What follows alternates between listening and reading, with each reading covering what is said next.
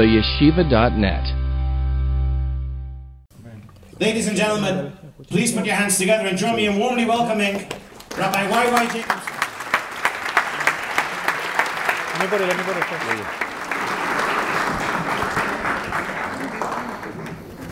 Thank you so much, my dear friend, Rabbi Forta, for your very gracious and kind remarks and words. And thank you to you and the Rebbitzin and the community for this very special invitation. It's always thrilling to join this community, world-renowned for its warmth, hospitality, graciousness, vivaciousness, vitality. Chabad of Aventura. Each time I've had the privilege of being here pre-corona, it was a truly meaningful and inspiring experience. And Mazel Tov for the new building. How long are you here? 2 and change. 2 and change, okay. But for me, it's Shechiyanu, Vikimanu, Vihigiyanu, Lizman Azeh. Sorry, some of us are a little slow, so it's a delayed blessing. But you could blame it also on Corona. It's really so meaningful, and thank you everybody for gracing us. And I know that for many of you, this has been a very challenging day. I know the rabbi just returned literally a few minutes ago from a very difficult and challenging day from the funeral of Vivian of blessed memory, Zechrona Livracha. And I also want to take this moment to mention that this shiur, this lecture, is in tribute to her sacred soul, her neshama, a soul lives forever, and a tribute to Joel, to her husband, and the 3 beautiful children, Alan, Jessica, and Stephanie. May God grant you the strength, the kayach, and the chizuk, the stamina, and the empowerment during a very difficult and challenging era and period. But certainly you could see the support of such a special community and the embrace of so many brothers and sisters biologically and spiritually. Tehei nishmatat tzrura b'tzor hachayim. May her soul be bound up in the eternal source of life, and may she remain an eternal source of blessing, light, inspiration, empowerment for her husband, for her children, for all of her loved ones, for the entire special family, and for the entire community. Everyone that knew them back from Venezuela and here in Aventura, and everybody connected to this family. And may God comfort you. May you be comforted in this terrible and very, very difficult loss. And to use the words of the Jewish people, already thousands of years, chazak, chazak, v'nischazek. Let us be strong and let us strengthen each other. Because it's the power of brotherhood and sisterhood and love and family and community that allows all of us to be able to go through the tumultuous journeys of life with a little more strength, with a little more empowerment, when we can feel the love and the comfort of the embrace of our friends and our family and our community. So I find it also a privilege to be able to be here such an evening and a tribute to such a special woman, a special mother, a special Jew, a special leader, a special wife, and a unique neshama, a unique soul. You know, we Jews are a funny people, right? We, if you were to ask me what's the uniqueness of the Jew, and I would say we know how to cry and we know how to dance in the same sentence. That's the story of the Jewish people. The day after Auschwitz, the Jewish people went to build Jerusalem. That's the story of the Jewish people. Maimonides writes these words, fascinating words. Moshe, tikkun lahem liyisrael, shivas yemei avelus v'shivas yemei hamishta. Moses instituted for the Jewish people 7 days of grief and 7 days of festivity. 7 days of grief after loss and 7 days of festivity after a wedding. And Maimonides puts it together. It's really the secret of Jewish existence. Not to deny and suppress pain, but to understand that together with pain comes joy, and together with joy comes pain. We mourn and we grieve for the pain that we never forget, Yet we celebrate the love, and we celebrate the contribution of a life, and we celebrate the continuity of a life through loved ones. And therefore, I think humor has been a major part of Jewish existence. When Abraham and Sarah needed to name the first Jewish child to ever be born, what would you name the first Jewish child? And the name that they chose was Yitzchak. And Yitzchak means what? Laughter. Why would that be the name of the first Jewish boy? It's like almost like a joke. The first Jewish joke was born at that moment. My name is also Yitzchak. YY is Yosef Yitzchak. So I have a special connection with Jewish humor, right? Ruth Weiss was a very famous Yiddish professor in Harvard University. So she once wrote an essay, "Why do Israelis lack a sense of humor?" You ever tried making a joke with your taxi driver in Israel? It's not a good idea. Okay, he's going to leave you off on Kvish Mispar Sheish. And that traffic over there is pretty dangerous. And she says that the reason, I'm not sure I agree with the theory, but I liked it. You know, we like things that we don't agree with. You know, food, I don't agree with it, but I like it. Unfortunately. So she says that humor was a way of Jews dealing with their pain. Since they couldn't fight back physically over all the years of exile, so how did they fight back? Through humor. They made jokes about it. She said once they came to Israel, they actually learned how to fight back physically. They lost their sense of humor.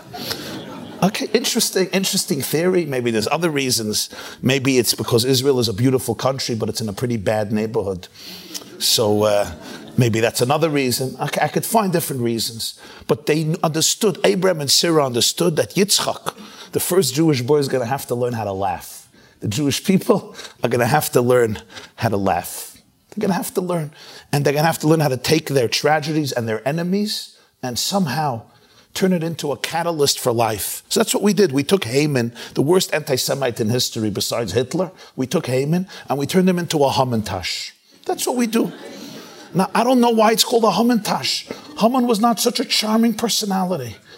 He was a horrific person. He wanted to kill every single Jew in one day.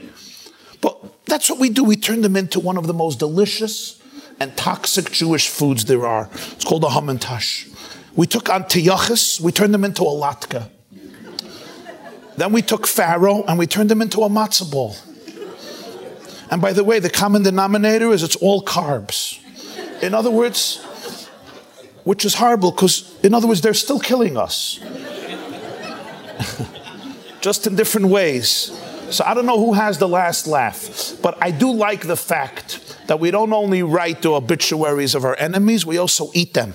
And we make sure that they add to our fat reserve and our cholesterol and our special Jewish diet. But in all sincerity, this is really a major theme during this time of the year. And the theme that the rabbi and the Rebbe gave me this evening is the holiness of your sins. So when I sent the flyer to my wife, she said, wow, that sounds blasphemous. That sounds blasphemous, the holiness of your sins. But I love the title. So what does that really mean, the holiness of your sins? Really, what makes sins holy? We thought mitzvahs were holy and sins were not so holy. So, there was once a woman who came over to me and she said, Rabbi, why? I want to ask you a question. I'm looking for a shidduch. I'm looking for a husband, but I need a perfect guy. I can't deal with, second tier. I need top of the line. I really need a perfect man. Do you think you could find me such a guy? I said, maybe. Well, you first have to define to me, what's your definition of a perfect man? One woman's perfect man is another woman's terrorist. So she says, Rabbi Jacobson, I'll tell you, my definition of the perfect man is the first thing is he wakes up 5 o'clock in the morning. The second thing is he spends 2 hours a day in the gym. The third thing is he reads a lot. The fourth thing is he makes his own bed, cleans his own room, and takes care of his own breakfast, his own lunch, and his own dinner. He also does his own laundry. He also spends not more than 9 minutes a day on the internet. He also doesn't drink. He doesn't drink. He has no social life. He doesn't have a nightlife. He's predictable. I always know where he is. And 9 o'clock at night, he's in bed. She says, that's my perfect man. Do you think I could find such a guy? I said, absolutely yes. She said, where? I said, in prison.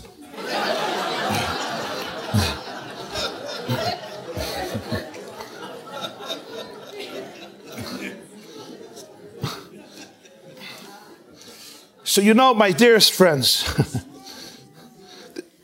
you got it? Okay. I know it takes a minute. But you could find them there. You could find them there.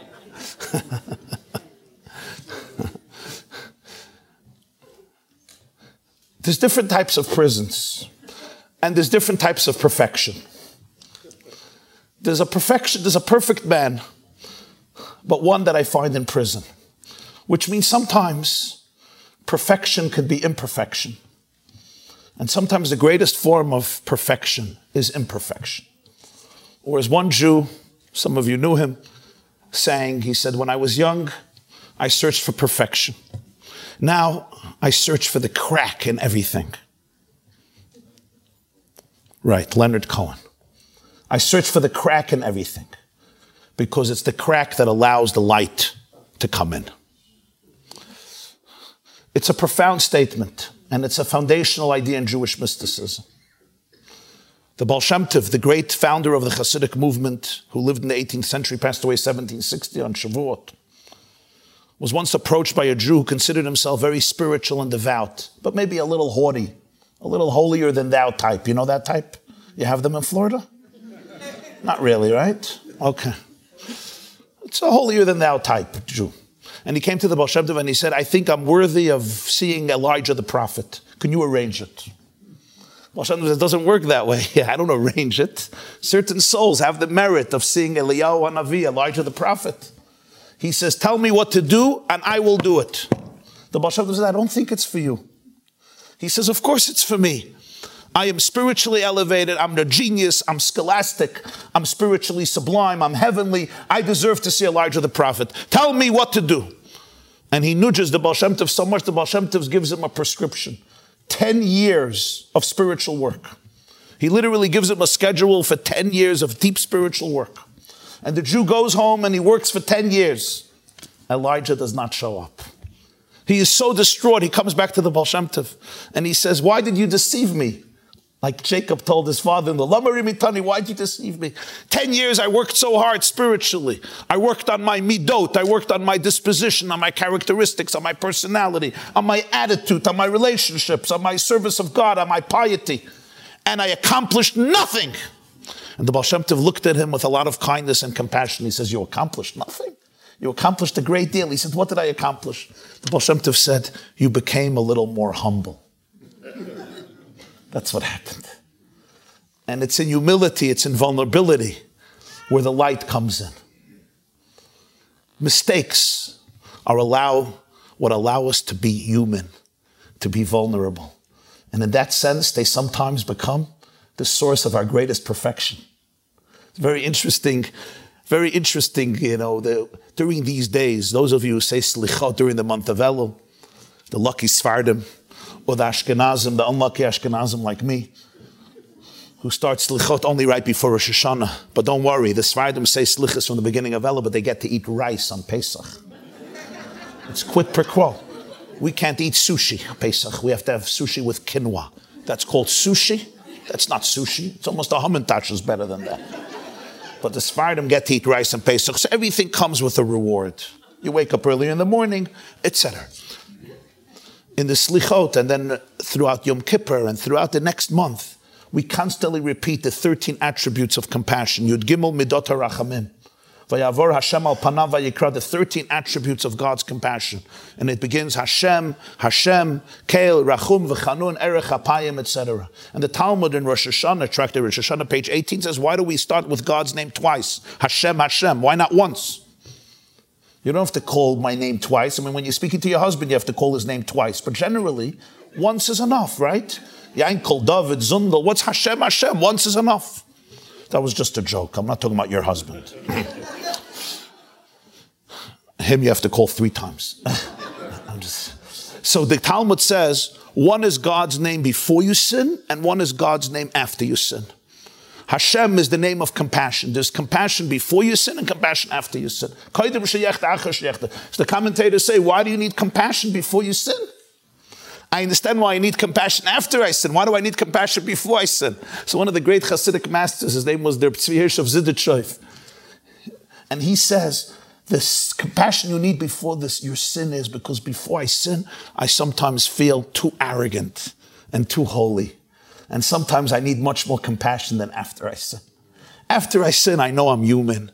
I make mistakes. I could say I'm sorry. I could connect to people. But woe unto the person who never sins. Those of you who are married to people who never make mistakes. Anybody is married to such a guy? Or to such a woman? Really? Even to such a woman? Oh, you guys are going to get it tonight. Oh my God. But anyone who's married to a person who never makes mistakes, oy gewalt. We need a lot of rachamim. We need a lot of compassion.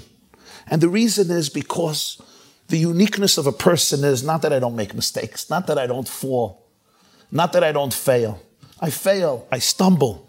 The question is what I do with my failure. What do I do with my darkness? Do I turn it into a springboard for growth? Or does it become a source of paralysis and depression and stagnation and despondency? One of my favorite stories is there was this couple that got married in 1940, and they decided to go on a honeymoon after the wedding. Yerach Dvash, a honeymoon. Where did they go? This is 1940. So they rented a rustic wooden cabin in the forest, and they went out for 3 days to this cabin. This would be their honeymoon. And they looked forward to be able to connect and enjoy each other and begin their life together on the right foot. And as they go to sleep the first night in this cabin, surrounded by a forest and wilderness, somebody decided to come visit them. It was a woodpecker. And the woodpecker would not let go. He decided he wants to join the honeymoon. And all night the woodpecker was pecking its way through the roof, boring its hole. And finally it created a wonderful opening right on top of their heads. And right then God made sure that it starts raining. It wasn't just a rain, it was a historic downpour. And this poor couple was not wet, but drenched. Drenched to the core, chilled to their bones. To the point that this man didn't know what to do with himself. His wife had to calm him down. All day they spent trying to dry their clothes and dry their sheets. And when they went back to sleep the next night, exhausted, the woodpecker decided to visit for a second time. He was so annoyed, he took out his gun to shoot it. And his wife said, if you shoot this woodpecker, I'm done with you. You don't shoot a woodpecker. He had no choice. The second night, and of course it rained again. And the hole was just bigger. Now after 3 days, it was a colossal disaster. The honeymoon was over. They had to give up the cabin and go home. Now imagine a Jewish couple's journey back home from this honeymoon. What would it look like? Right? He would turn to her and say, I told you the Ritz-Carlton, not a rustic cabin in the forest. You go to the Hilton near an ocean. Whose idea was this? And for the next 65 years, they would be fighting. Of course, the fight would take on many different topics and language, but the key would be this. Couples basically fight about the same thing for 60 years. It's just the words change. The topic changes, but it's the same fight from Sheva Brachos, usually, what I have seen. And I could just imagine that drive home and how the quarreling and the dispute and the blaming and the accusation. But they actually did something else. It wasn't a Jewish couple. She turned to him and she said, darling, this was unbelievable. This was such a great experience. It was such a beautiful honeymoon. But now we have to figure out how and why it was beautiful. I know that it was amazing, but we have to figure out what made it amazing. And he said, I'm with you. And on the drive home, she turned to him and she said, darling, you're a cartoonist. Why don't you turn this into a cartoon?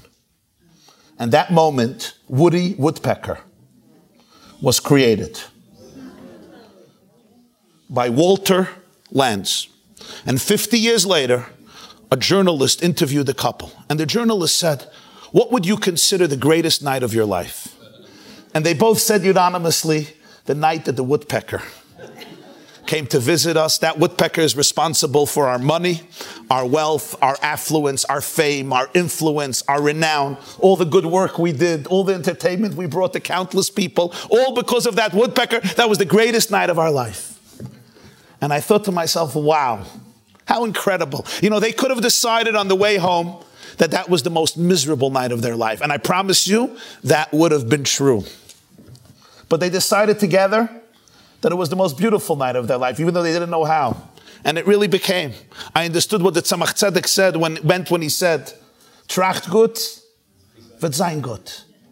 My very attitudes, my very think good, it will be good. My very attitudes, my very mental reactions to life, to a certain degree and maybe to a very significant degree, define actually the quality of my life. And the same is true in almost any area in life. And the same is true when we're talking about our own mistakes, our own failures, our own sins.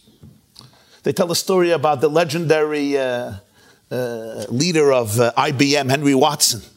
He had a manager, and the manager once made a colossal business error which cost IBM a loss of $10 million. The poor guy was trying to help, but he made a terrible mistake.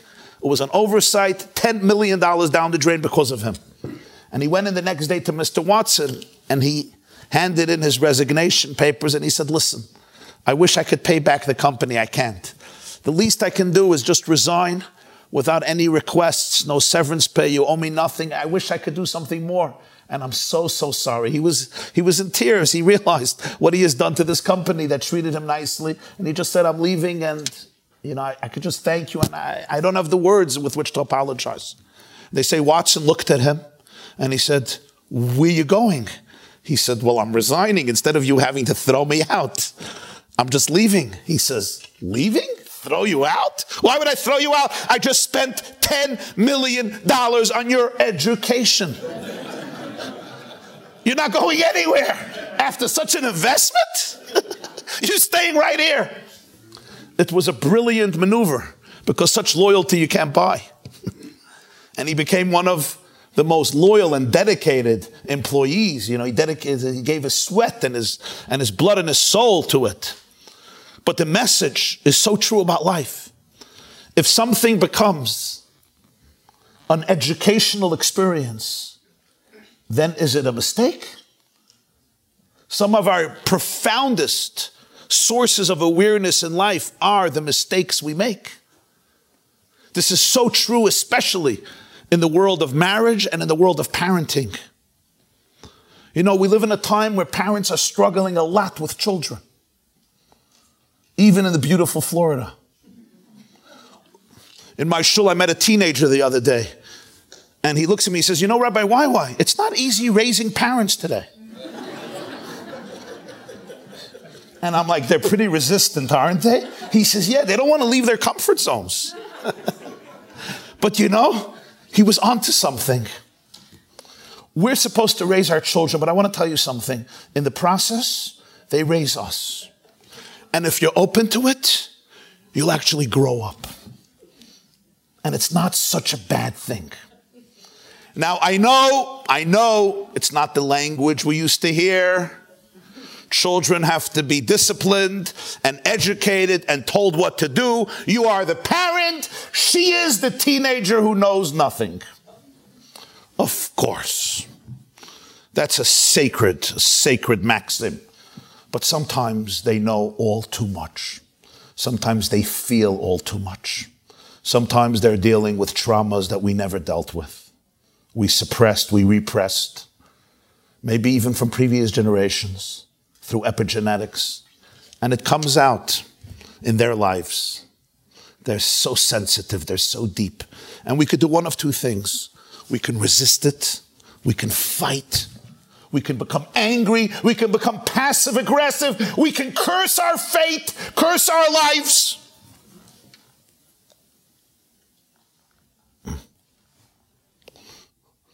Or there's another approach. And the other approach is we shed tears. We feel our vulnerability. And we open ourselves up to be curious and inquisitive. And we ask not what our children can do for us, but what we can do for our children. We transcend the paradigm of my child is here to make me proud. Do you remember that one? My child is here to give me nachas. There's a conveyor belt. You put them in the beginning of the conveyor belt. It's called a bris, an upshernish, quiet till your bar mitzvah. At your bar mitzvah, the parsha will hear, but that's it. Say thank you to Tati and Mommy and Grandpa, Grandma, parents. Eat your sushi, dance with your friends next. We don't want to hear from you till you're dating a Jewish girl.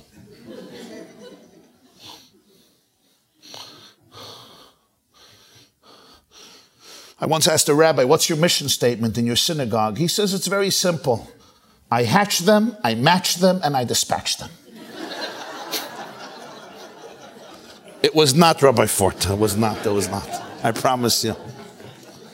But I did learn from him how to say something clearly and sharply, although not at the pulpit. And sometimes that conveyor belt gets stuck. It gets stuck. And it's so easy to get annoyed and frustrated. And we get into this place of self-pity and self-loathing. And these are the moments of vulnerability that open you up to your deepest growth. These are the moments that challenge us to our core and they stretch us.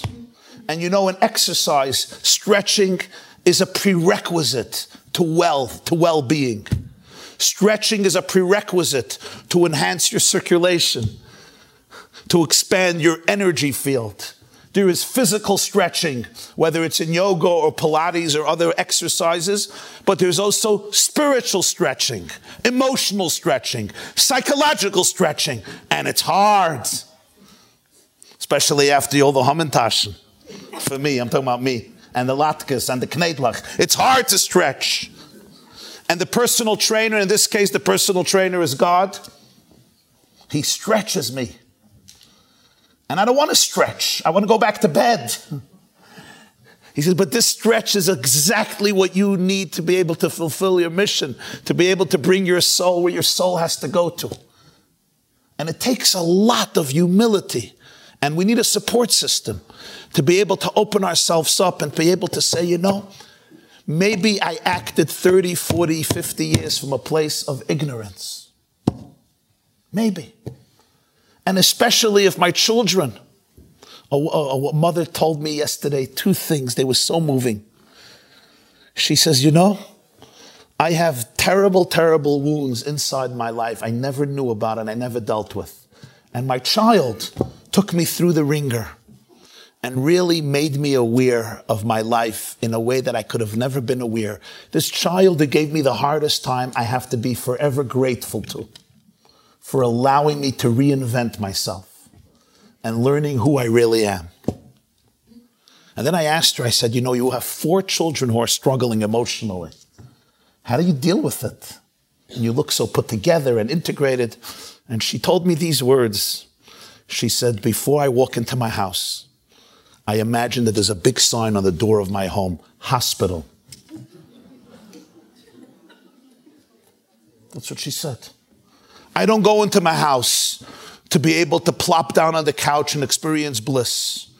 I say my soul was sent into a place where there are people struggling to bring them healing and bring them comfort and bring them solace and bring them light.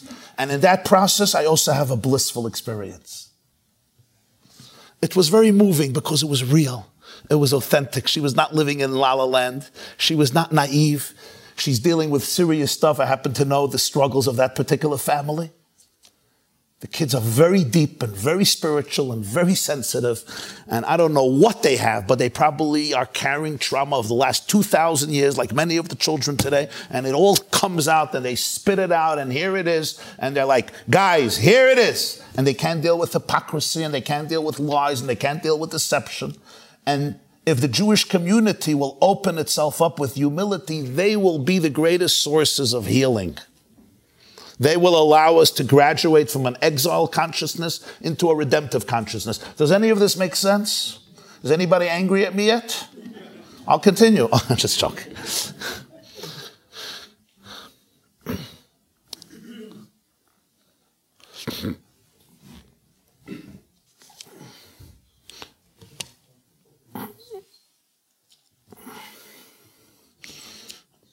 There's a very, very powerful and fascinating observation in the Talmud.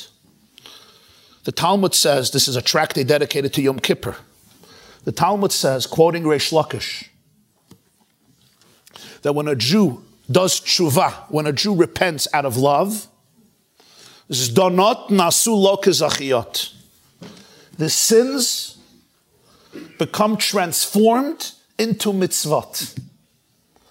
When a Jew repents out of love, my transgressions become like mitzvahs. Very strange commentary. They say Reb Levi Yitzchak of Barditchev, the rabbi of Barditchev in Ukraine, the holy Barditchever, once saw a Jew on Yom Kippur eating a ham sandwich. Great choice for Yom Kippur. And the holy Barditchever loved to find the good aspect in everybody and everything. So the man looks at the rabbi, Reb Levi Yitzchak of Barditchever, and says, Rabbi, what do you have to say? He says, wow, I'm jealous. He says, why? You're hungry? He says, no. If you do tshuva, if you repent, do you know how many mitzvahs you're going to have? If all the sins become mitzvot, do you know how many mitzvahs you're going to have? I can never have so many mitzvahs. The guy was really cynical. He said, Rabbi, come back next year and you'll be even more jealous.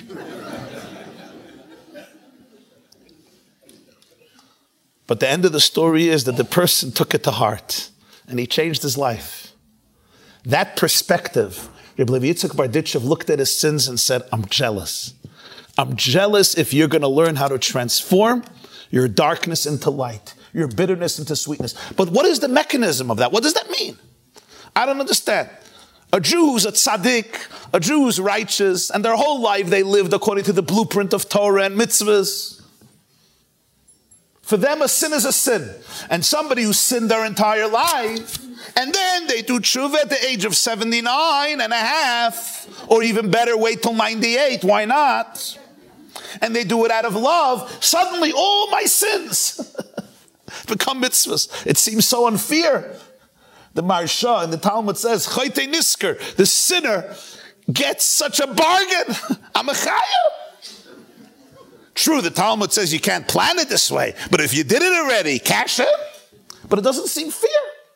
It's like imagine a person who went to the gym every day, exercised an hour a day, did brisk walking, ate healthy, and they're fine. And then another person, their whole life, they ate every piece of garbage in the world, every kiddush.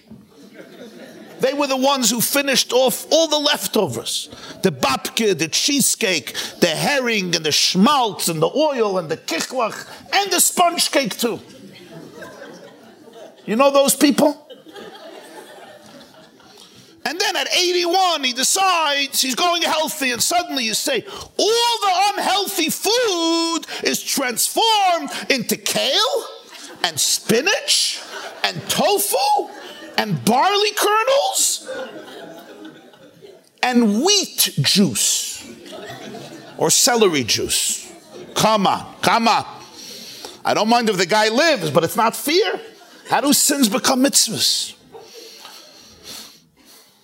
It's a powerful, powerful question. What does the Talmud mean?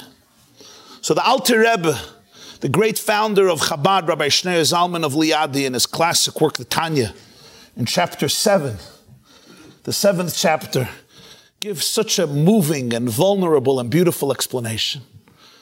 And he says, and this is the theme we're developing here tonight, and he says that sometimes your deepest love can only be experienced from the deepest vulnerable mistakes.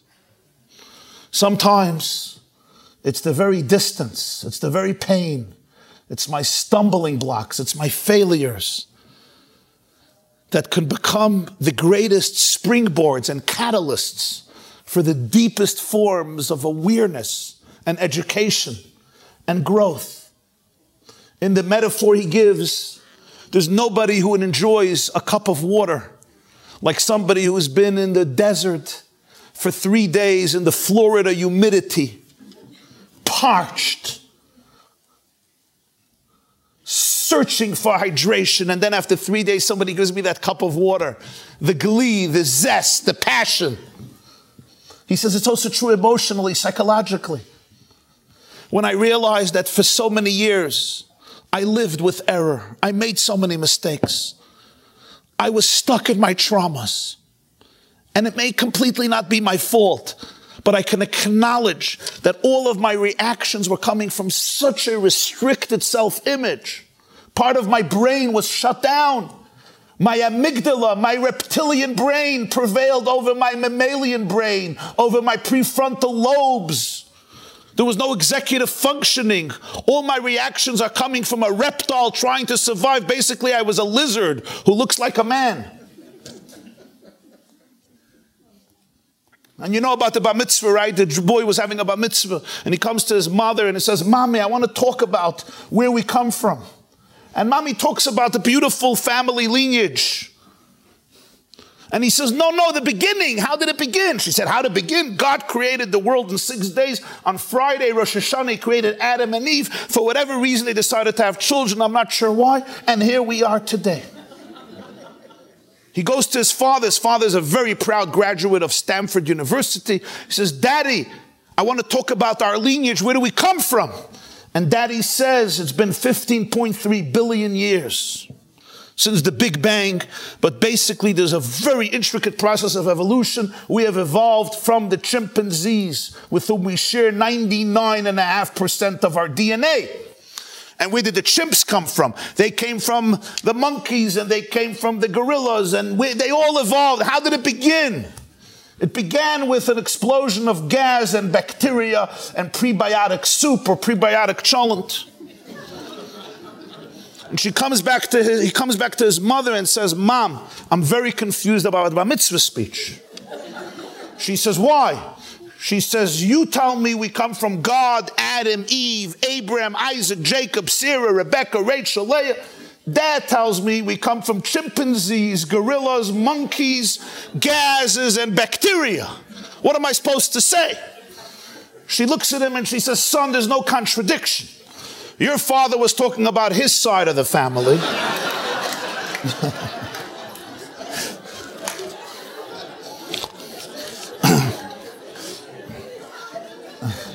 And I'm talking about my side of the family.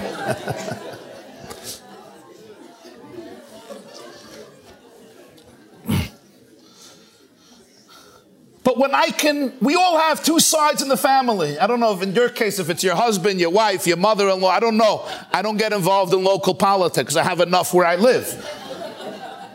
But we have internally two sides of the family. And when I can become aware of that, I can't change everything, but I can become aware of my reactions. I can become aware of my addictions. I can become aware of my wounds, of my pain, of my insecurity, of my triggers, of my defenses. Says the Alter Rebbe, Rabbi Shneur Zalman, there's nothing like the awareness, like the attachment that is created from failure.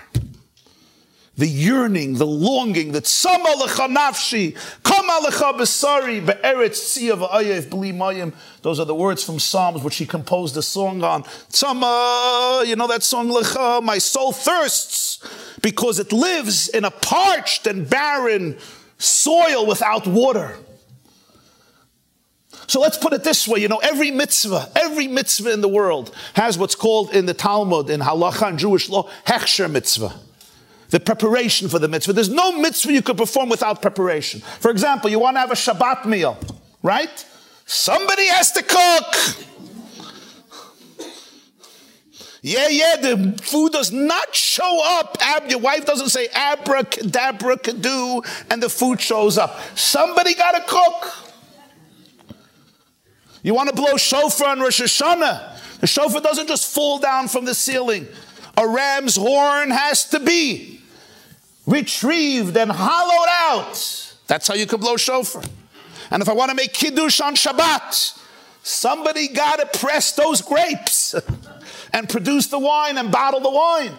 We don't always see that in today's world, but every mitzvah has hechsher mitzvah, a preparation. I can't just shake the lulav and sukkahs. I have to get a lulav. I have to cut the branches of the palm. I have to cut the citrus. I have to find the willow. I have to find the myrtle branch. I have to cut it. Every mitzvah needs preparation. There's one more mitzvah called tshuva, repentance. What's the preparation for tshuva? How do you prepare for repentance? What's the hechsher mitzvah? What's the prerequisite for repentance? Anybody? Very good. Sin. Sin is the preparation for repentance. But that doesn't make sense. Because if I'm sinning, I'm not preparing for repentance. I'm sinning. So how does that work? And the answer is, sin is not a preparation for repentance. Sin is about sin. But, here's how it works, and here's where quantum physics and Kabbalah converge. But, when I repent for the sin, and when the sin brings me to a deeper awareness, you know what happens? Retroactively, the sin is redefined into a preparation for repentance. When I sin, I sinned. But when the sin brings me, when my mistakes, when my failures, even when my betrayal brings me to a deeper place of awareness and connection that I could have never had without these mistakes, retroactively, the mistake is redefined as a preparation for the love. The sin is now the hechsher, the beginning of the repentance. So the sin becomes a mitzvah. The sin becomes the prelude, the intro, the catalyst, the springboard, without which I could have never done the mitzvah. So the tshuva out of love redefines the sin. We'll take this one step deeper, and for 60 seconds, I'm warning the ADHDs here. Stay with me. Okay, ADHD stands for attention deficit. Hey, donuts. It's going to be a 60-second presentation, so bear with me. The Arizal, the great Kabbalist, Rabbi Isaac asked the question, if God runs the world, how do we have free choice? Who runs the world, me or God? If God really orchestrates everything and there's divine providence even over a leaf, as the Baal Shem Tov said, where the leaf is going to end up, the leaf that fell off the tree. So who's running? Am I making the choices? Is God making the choices? For example, you made choices in your parenting. Who decided you should make those choices? Your mother, your mother-in-law, your trauma, your husband, right? Your therapist, who also has trauma.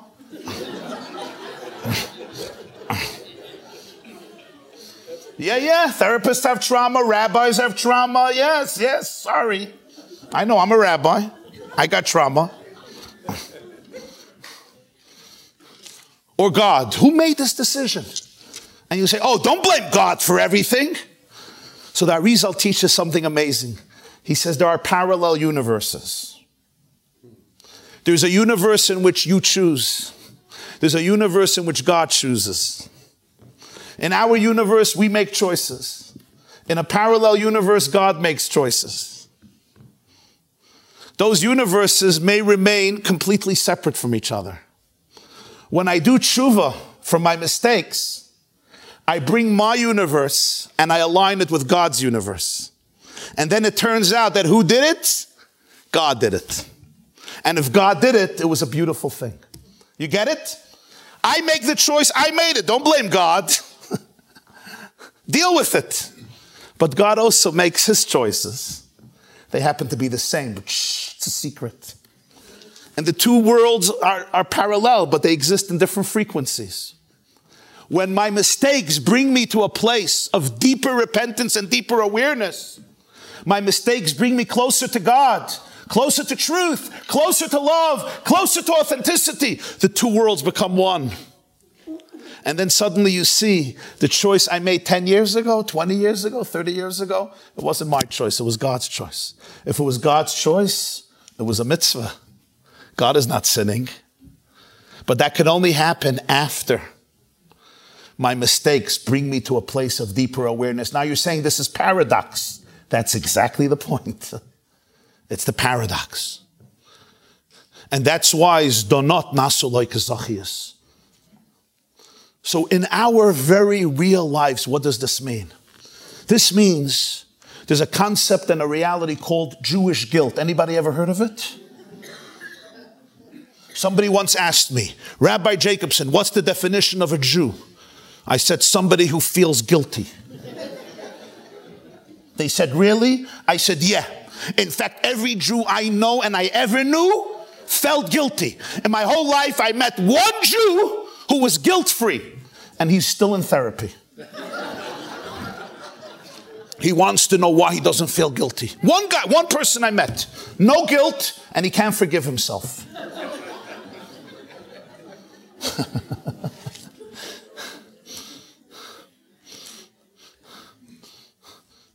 They say when a Jew makes a fist, the next step is Asham no bagad no gazal no anadaifi al chet. There's something deep in the Jew. Now, there's something very beautiful about it. You know what? We can actually blame ourselves and reinvent ourselves. There's cultures and tribes that live right around Israel. They have an opposite philosophy. Something goes wrong, you blame the Jews. You blame Israel. What's the difference? If I'm always blaming you, I look to you to fix my problems. If I could look inwards, I can fix my problems. It's actually very empowering. That's why we focus so much on Rosh Hashanah, Yom Kippur, introspection, Cheshbon HaNefesh. These are good things. These are healthy things. But like every healthy thing, it has side effects. And the side effects is people often live in a very guilt-ridden world. You see Jews, they schlep around washing machines on their shoulders. You ever see that? They walk, you see their face, they're carrying the burdens of the world. First of all, they have to decide what's going to happen with Ukraine. Second of all, they're the ones who have to decide what we do about global warming and about climate change. It's a very serious stuff. What do we do about the glaciers in Antarctica? They're not simple questions. And every Jew is responsible to answer those questions. What Judaism teaches is as follows. There's another way of looking at it. I can go back to my life. I can look at my life. And every day that I live is an opportunity to learn more, to discover more, to become more aware, to be more humble, to be more curious. And when I become more curious and I become more aware and I open myself up to deeper truth, I also know that tomorrow I'm still going to discover things I don't know today. And when I discover that, I say, maybe I could have done things so much different. If I would have known then what I knew now. We all think like that. And sometimes you could just wallow in endless despair and guilt, and it becomes a self-fulfilling prophecy of doom. But what the Talmud, what the rabbis were teaching us is that we have to be able to also expand our paradigms further and say, ultimately, you are one with God. Ein oid milvadai. The Baal Shem Tov said, God is Alts and Alts is God. God is everything and everything is God. And that means even within my narrow awareness and even within my restricted self, which allowed all of my mistakes and my dysfunctionality, the divine presence was there. Reb Pinchas of Koretz, the holy Reb Pinchas of Koretz, whose yahrzeit is today, was one of the greatest students of the Baal Shem Tov. And he says, why do we say Ashamnu in the plural? Ashamnu, we sinned. Bagadnu, we betrayed. Gazalnu, we stole. What's we? I. Imagine your husband comes home tonight to make a confession. And he looks at you in the eyes and he says, honey, we made a mistake. We insulted you. We denigrated you. What we said Shabbos by lunch in front of your siblings, what we did was wrong. Oh, get out of the house. We? Who's we? Who's we? You and your trauma and your wounds and your insecurity and your mishagasin and your idiosyncrasies and your arrogance and your narcissism and your addictions and your compulsiveness. Who's we? Did I answer well? Yeah. Good. I can do this even better for pay. I'm just joking. Your husband is a good guy. I love him. What's we? The first prerequisite for confession is take responsibility. I made a mistake. I said something inappropriate. I was insulting. I was hurtful. I am sorry. Ashamti. No, we. What's this we? I know in the game of we, there's two I's. But that's only in our generation, because our generation, everything is I. iPhone, iPod, iPad. We finally have a game of we spell it with two I's. But in the olden days, we was we, W-E. Or as the Chinese do it in their own way. Shamti al-Chet shechatasi. And Reb Pinchas of Koretz says something magnificent. He says, when we say we sinned, you know who the we is? Who are you talking to? You're talking to God. And you're saying, Hashem, you know the truth. We did this together. Of course, I'm responsible. But you know that you're also a little responsible.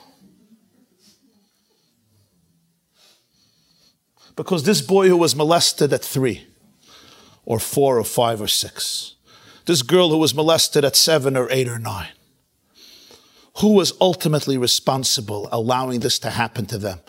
Which, yes, caused half of their brain to be shut down, caused trauma to define their life, caused them to be scared of relationships, caused them to be timid and run away and fight or flight or freeze or fawn. Who ultimately allowed this to happen? You have the perpetrator, but wasn't God part of this process? Yes, I made mistakes. I made bad choices. But you know Hashem. Hashem knew, but God knew. You were there. Why is this so important? It's so important because then it tells me that it's not a story of hopelessness. It's not a story of doom. If God was there, that means there is some light there. There is some purpose. There is some mission. There's something that can be transformed. Something could now be redeemed. I cannot tell this to somebody else, but I can tell this to myself. You can't tell this to somebody else. You can tell this to yourself. How am I going to use my experience? How am I going to take my story, my narrative, and instead of turning it into a story of victimhood and anger, can I turn it into a story of unprecedented growth and rejuvenation and leadership and inspiration? Can I become a source of light and hope for other people who are struggling? Only because I can look them in the eyes and say, I know exactly what you feel like. I feel it. I've been there with you. You can truly be an empathetic witness.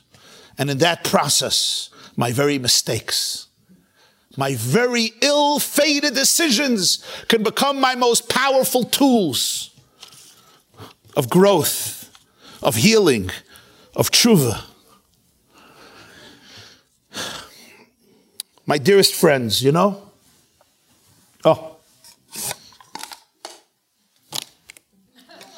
Toda Rabah. Toda Rabah. A thoughtful young woman.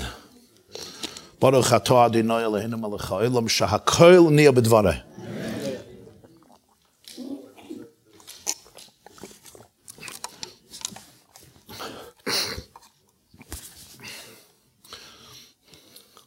There's a 93-year-old Jew.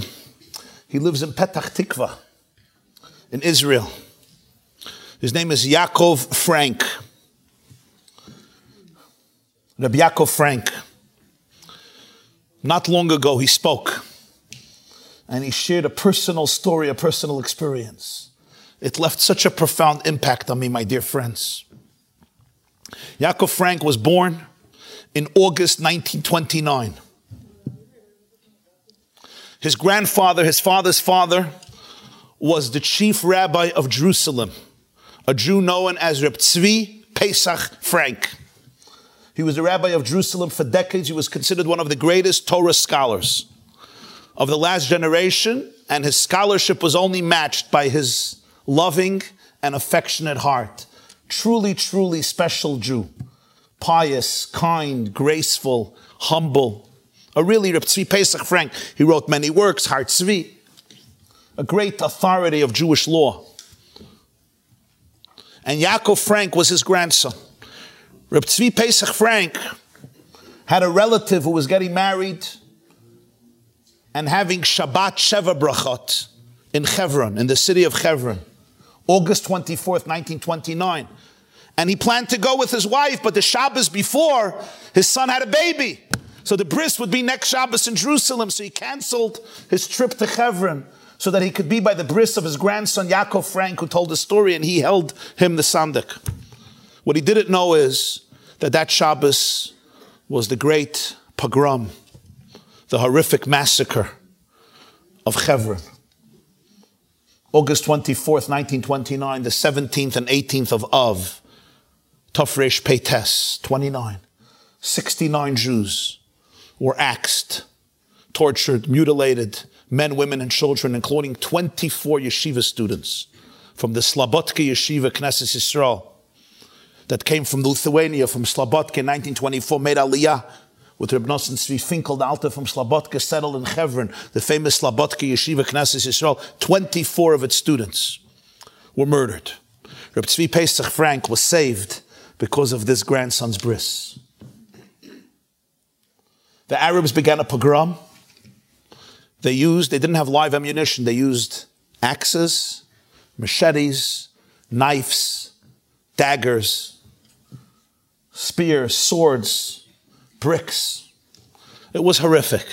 69 Jews were murdered over Shabbos.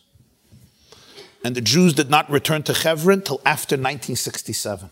From 1929 till 67, when Israel liberated Hebron, our patriarchs and matriarchs, Abraham, Isaac, Jacob, Rebekah, Sarah, Rachel, Leah, remained orphaned from any Jew that was there. Jews were gone from Hebron. One of the boys who was murdered was in his young 20s. He was a kid from Philadelphia. His name was Yaakov Berman. Yaakov Berman grew up in America in the 20s.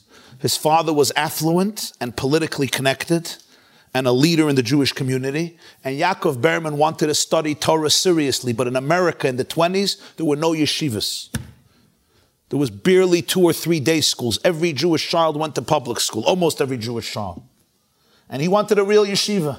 So he went to Palestine under the British mandate in 1929 to study, or 28 to study, and he did amazingly well. But his parents in Philadelphia heard in 29 there were a lot of riots and pogroms. A Jew was killed in Tel Aviv, Jews were killed in Jerusalem. So they sent a message that Yaakov should come home to Philadelphia because they're afraid. The head of the Slobodka Yeshiva was a Jew named Reb Moshe Mordechai Epstein. And he felt horrible that this boy should leave because he saw him as a future luminary in the Jewish world. His mind, his heart, he was a great young man. And he felt it would be such a pity. He would go to America, he would be lost to assimilation. But what can he do? The parents want their boy back. So he reached out to the rabbi of Jerusalem, Reb Tzvi Pesach Frank, who was world-renowned, and he asked him, please write a letter to the rabbi of the community in Philadelphia to tell the parents that Hebron is safe. Because the one who ran the bank of Hebron, and he was on the city council, was a man named Rebbe Eliezer Dan Slonim. He spoke perfect Arabic. He was in very good relations with the Arab leaders of Hebron, and things were very calm in Hebron. So your son is safe. And the rabbi of Jerusalem, Reb Tzvi Pesach Frank, sent that letter to the parents, and they agreed to leave their son in the yeshiva. A year later, he was murdered. That Shabbos morning, he was davening in Slonim's house. The Arabs went into the house, killed 24 people, including him, and then killed the other Jews. And Reb Tzvi Pesach Frank, who was supposed to be in the massacre, but he was saved because of the bris, could not forgive himself. He felt responsible for the death of this young man. The parents wanted to take him home to Philadelphia. He intervened. He asked them to leave him. And the boy was now dead. And he was a very sensitive heart. He could not forgive himself for what he did. Of course, it was unintentional. Of course, he didn't know what's going to happen. But he said to himself, why did I have to mix in? Do I know?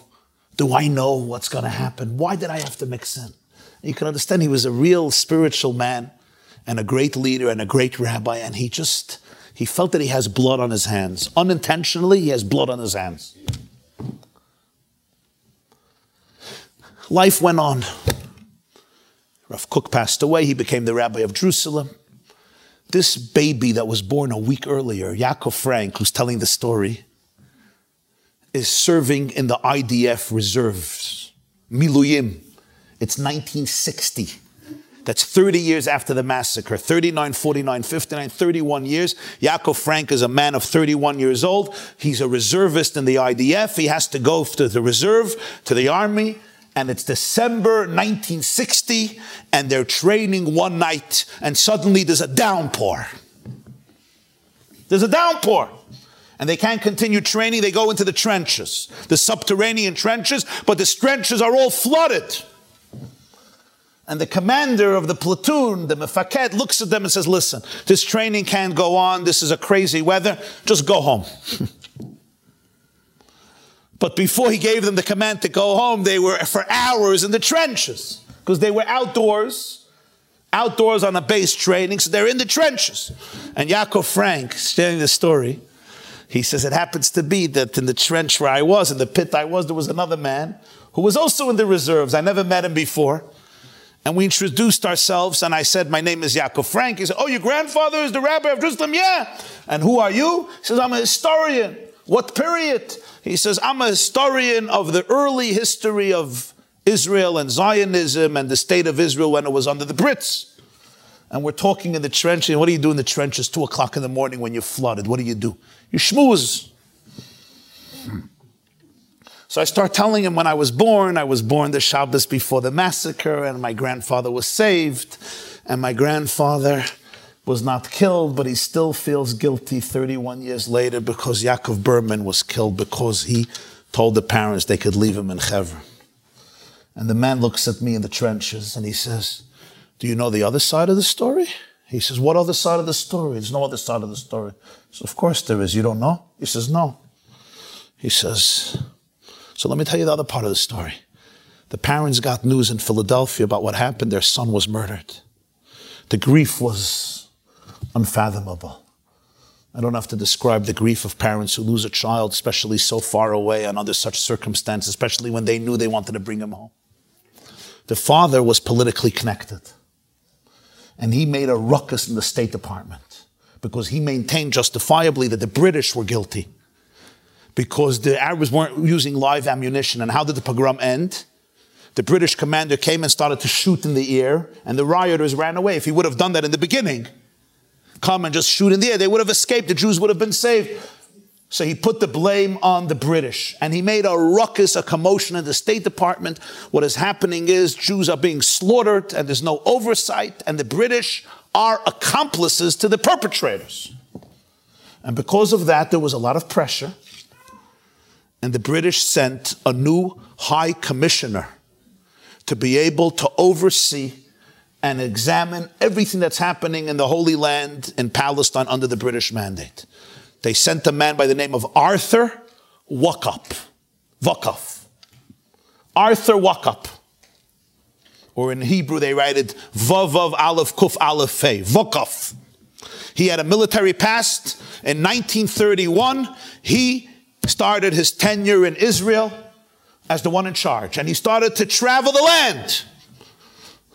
And he fell in love with Israel. And he fell in love with Jews. And he fell in love with Judaism. And what did he do? The first thing he did is he got rid of the white paper. The white paper was the infamous document that limited emigration to Israel from Europe. Very few Jews could come. He got rid of it. From 1931 till 1937, when he served as the High Commissioner, Arthur Wakaf, the Yishuv in Israel more than tripled. From 192,000 Jews who were there at the time, It was close to 400,000 Jews at the end of his tenure. From 4,000 acres of land, they had close to 100,000 acres of land. Businesses were building up. The economy for the Jews became better. And for those years, immigration was open. Hitler became the chancellor in 1933 in Germany. The German Jews who wanted to leave could go to Palestine, could go to Israel. Jews from Eastern Europe, close to 400,000 Jews were there. In 1937, Wakaf was left or was fired. That's a separate story. So this man looks at Yaakov Frank and he says, nothing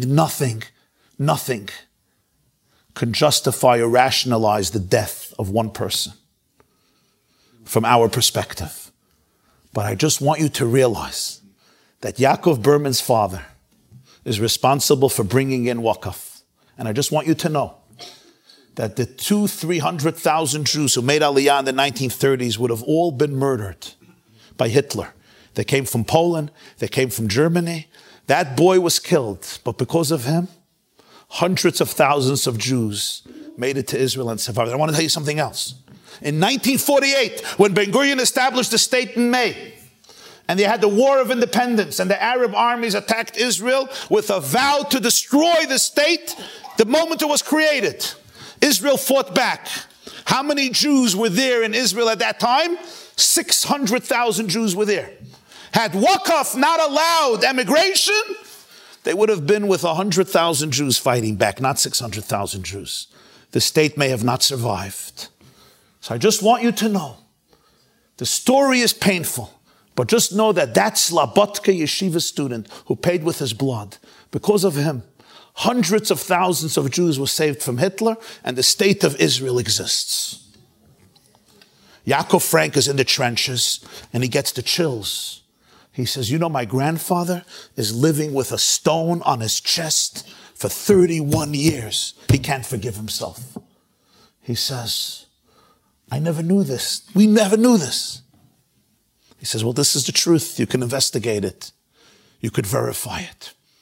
The commander sends them home. He goes home drenched, exhausted. They've been up for nights.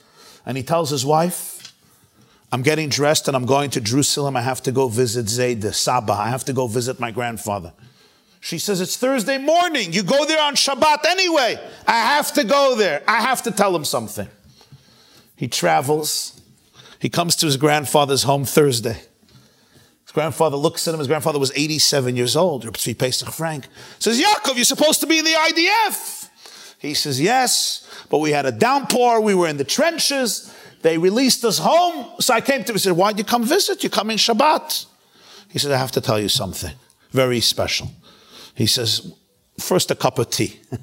And he puts up the kettle on the stove. It says 1960 Jerusalem. Makes his grandson a cup of tea. And he says, Yankala, sit down, tell me.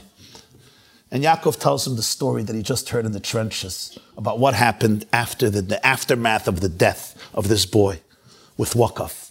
And how many hundreds of thousands were saved because immigration was open, the gates were open, and Israel had some significant numbers of Jews in 1948, 600,000.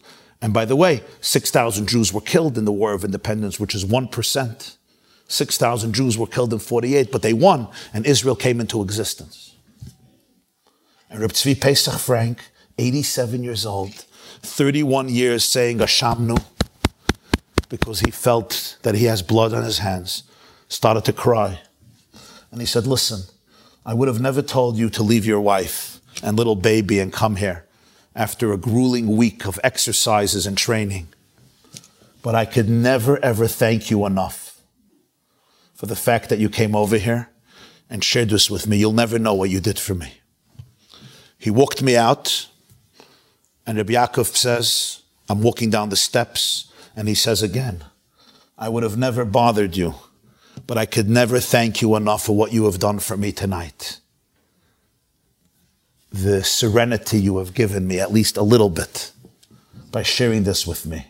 I can't thank you enough for rushing over and telling this to me. He went back home. Shabbos morning, every Shabbos morning, he would walk an hour and a half through Jerusalem to visit his grandfather. That Shabbos morning, the 21st of Kislev, 1960, Chaf Aleph Kislev, Tovshin Chaf Aleph, Parshas told us. He finishes davening and he takes his trek to his grandfather, the great Tzvi Pesach Frank. On the way, he passes by the home of his sister and his brother-in-law. His brother-in-law comes out and says, Yaakov, today there's no reason to go. He says, why? He says, your grandfather passed away this morning in his sleep. There's no reason to go home. No reason to go to his house. And he's standing there frozen. And he realized he wanted to wait. He thought maybe he should wait till Shabbos. But he didn't. He went Thursday. And his grandfather said, I can't thank you enough for rushing here and telling this to me. You'll never know what you did for me. Years passed. This is 1960. The end of 60, December 1960. 1977. Those of you who know a little bit Israeli history, there is the Mahapach, the transformation of the Israeli government. For the first time, the government goes from the left to the right. Likud takes over. Menachem Begin, who was in that position, since 1948, is the Prime Minister of Israel. He hires Yaakov Frank to work for the government. Part of his work is to help build the Yeshuvim that were liberated in 1967. And one of his missions, he has to visit America. He comes to America. He decides to go visit the Lubavitcher Rebbe. 1977. He comes into the Lubavitcher Rebbe and he introduces himself, Yaakov Frank. The Rebbe naturally says, you're related to Reb Tzvi Pesach Frank? He says, of course, I'm my grandson. He says, no, Tagid li al Saba, tell me about your grandfather. And he shares with the Rebbe about his grandfather. The Rebbe says, give me another story. And then another story. And he's interviewing him and he wants to know everything there is to know about his grandfather, Reb Tzvi Pesach Frank, who was a very, very special and respected Jew. And then finally he tells the Rebbe, let me tell you one more story. And he tells the Lubavitcher Rebbe this whole story. When he was born, the week before the massacre, he saved his grandfather. Yaakov Berman was murdered. His grandfather blamed himself. 30 years later in the trenches, what he heard from the historian, he went back to his grandfather. His grandfather thanked him. One day later, he passed away. He finishes the story and the Lubavitcher Rebbe tells him, he says, that is why I always tell my students, and I always tell anyone who listens to me, that you never, ever delay a dream. When you have a dream to do something good, to bring love to the world, to bring light to the world, to help people, to build something, to increase holiness and godliness, the natural tendency is, I'll do it tomorrow. I'll do it in 2 days. I'll do it in a week. I'll do it in a month. He said, think about yourself. If you would have delayed your decision to go share with your grandfather just a day, he would have passed away and you would never forgive yourself for the rest of your life that you did not come to him. You would have now had the stone on your chest. Look what you did for yourself and look what you did for your Saba, for your grandfather. You went right away to share with him news that you would know, would lighten his spirits, would remove a heavy boulder from his chest, would lift up his neshama, would embrace him and would give him a little solace and comfort for this terrible guilt that he experienced his whole life, this hashamnu that he had. When you have a dream and you feel there's a fire in your bones, you can help people, don't delay it. If it's worthy to be done, do it right away. The Rebbe said as follows, if it's something that's not worth to do, then don't do it in a month either. And if it's something worthwhile to do, then do it tonight. Make the call tonight. Send the email tonight. Start the project tonight. If it's worthwhile doing it, do it now. Im lo achshav ematai. Rabbi Yaakov Frank recently shared this. And when I heard him share this story, I thought to myself, wow. We never ever know the full meaning of an event. Ever. When the Baal Shem Tov said that statement, that when a leaf falls off a tree, it's also a divine providence. And the Baal Shem Tov was talking to his students and walking with them, and they said, Rebbe, here's a leaf that fell off the tree. Where is the providence? It's just random. It was a hot day, like here. It was scorching sun. And the Baal Shem Tov said, lift up the leaf. And they picked up the leaf, and what did they see? There was a little worm. And the worm was burning up in the hot sun. And the Baal Shem Tov said, God brought this leaf to give this worm a little life. Don't think there's a mistake. But when we look at life, when we look at the world, there's so much chaos. When you look at your own life, there's often so much disarray. I can't see the full meaning of it. I can't see it. But the truth of Judaism is that everything is connected. There is a mosaic. There's a tapestry. There is a design. There's meaning and purpose in everyone and in everything beyond what my limited tools can comprehend. But I have to be able to be open to it. And no, this does not explain why this boy had to be killed. Let him stay alive and let the other Jews be saved. I don't know the answer for that. I don't know if anybody knows the answer. Maybe when Mashiach comes, we'll know the answer. But what we do know is, don't look at anything in isolation. There is a history, there's a past, there's a present, there's a future. And everything and everyone is interconnected in a grand divine design plan. And that is also true about your mistakes. And it's also true about my mistakes. And it's also true about the little tragedies in our life. And it's also true about the big tragedies in our life. And it's also true about those things that broke in our lives. And it's also true about those things in our lives that we have so much regret for. Think about if God would offer you tonight and say, my dearest Kinderlach, okay? If you could press Control, Alt, Delete on 3 events in your life, what would they be? You don't have to all answer at once. But if you were given the opportunity, on the computer, Control, Alt, Delete. If you don't know, ask your 6-year-old, they'll tell you. If you could click Control, Alt, Delete on 3 events of your life, what would they be? Well, many of us don't have a problem with coming up with what they will be, at least with 1, and many with 2, and many with 3, and many with more. What would have I loved to delete out of my biography? What would I love to delete out of my story, out of my history, out of my experiences? What? And you know the good reason why you would want to delete. And I want to ask you to think about it for a moment. And then I want to ask you to do something else. I want to ask you to go and revisit it and ask yourself another question. Is it possible that those 3 things that on one level you want to delete, those 3 things really made you who you are today? And those 3 things can be channeled and allow you to become the person you're capable of becoming and you're supposed to become. Thank you very much.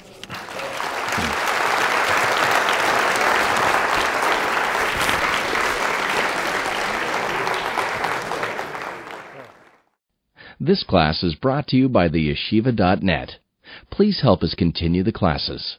Make even a small contribution at www.theyeshiva.net/donate.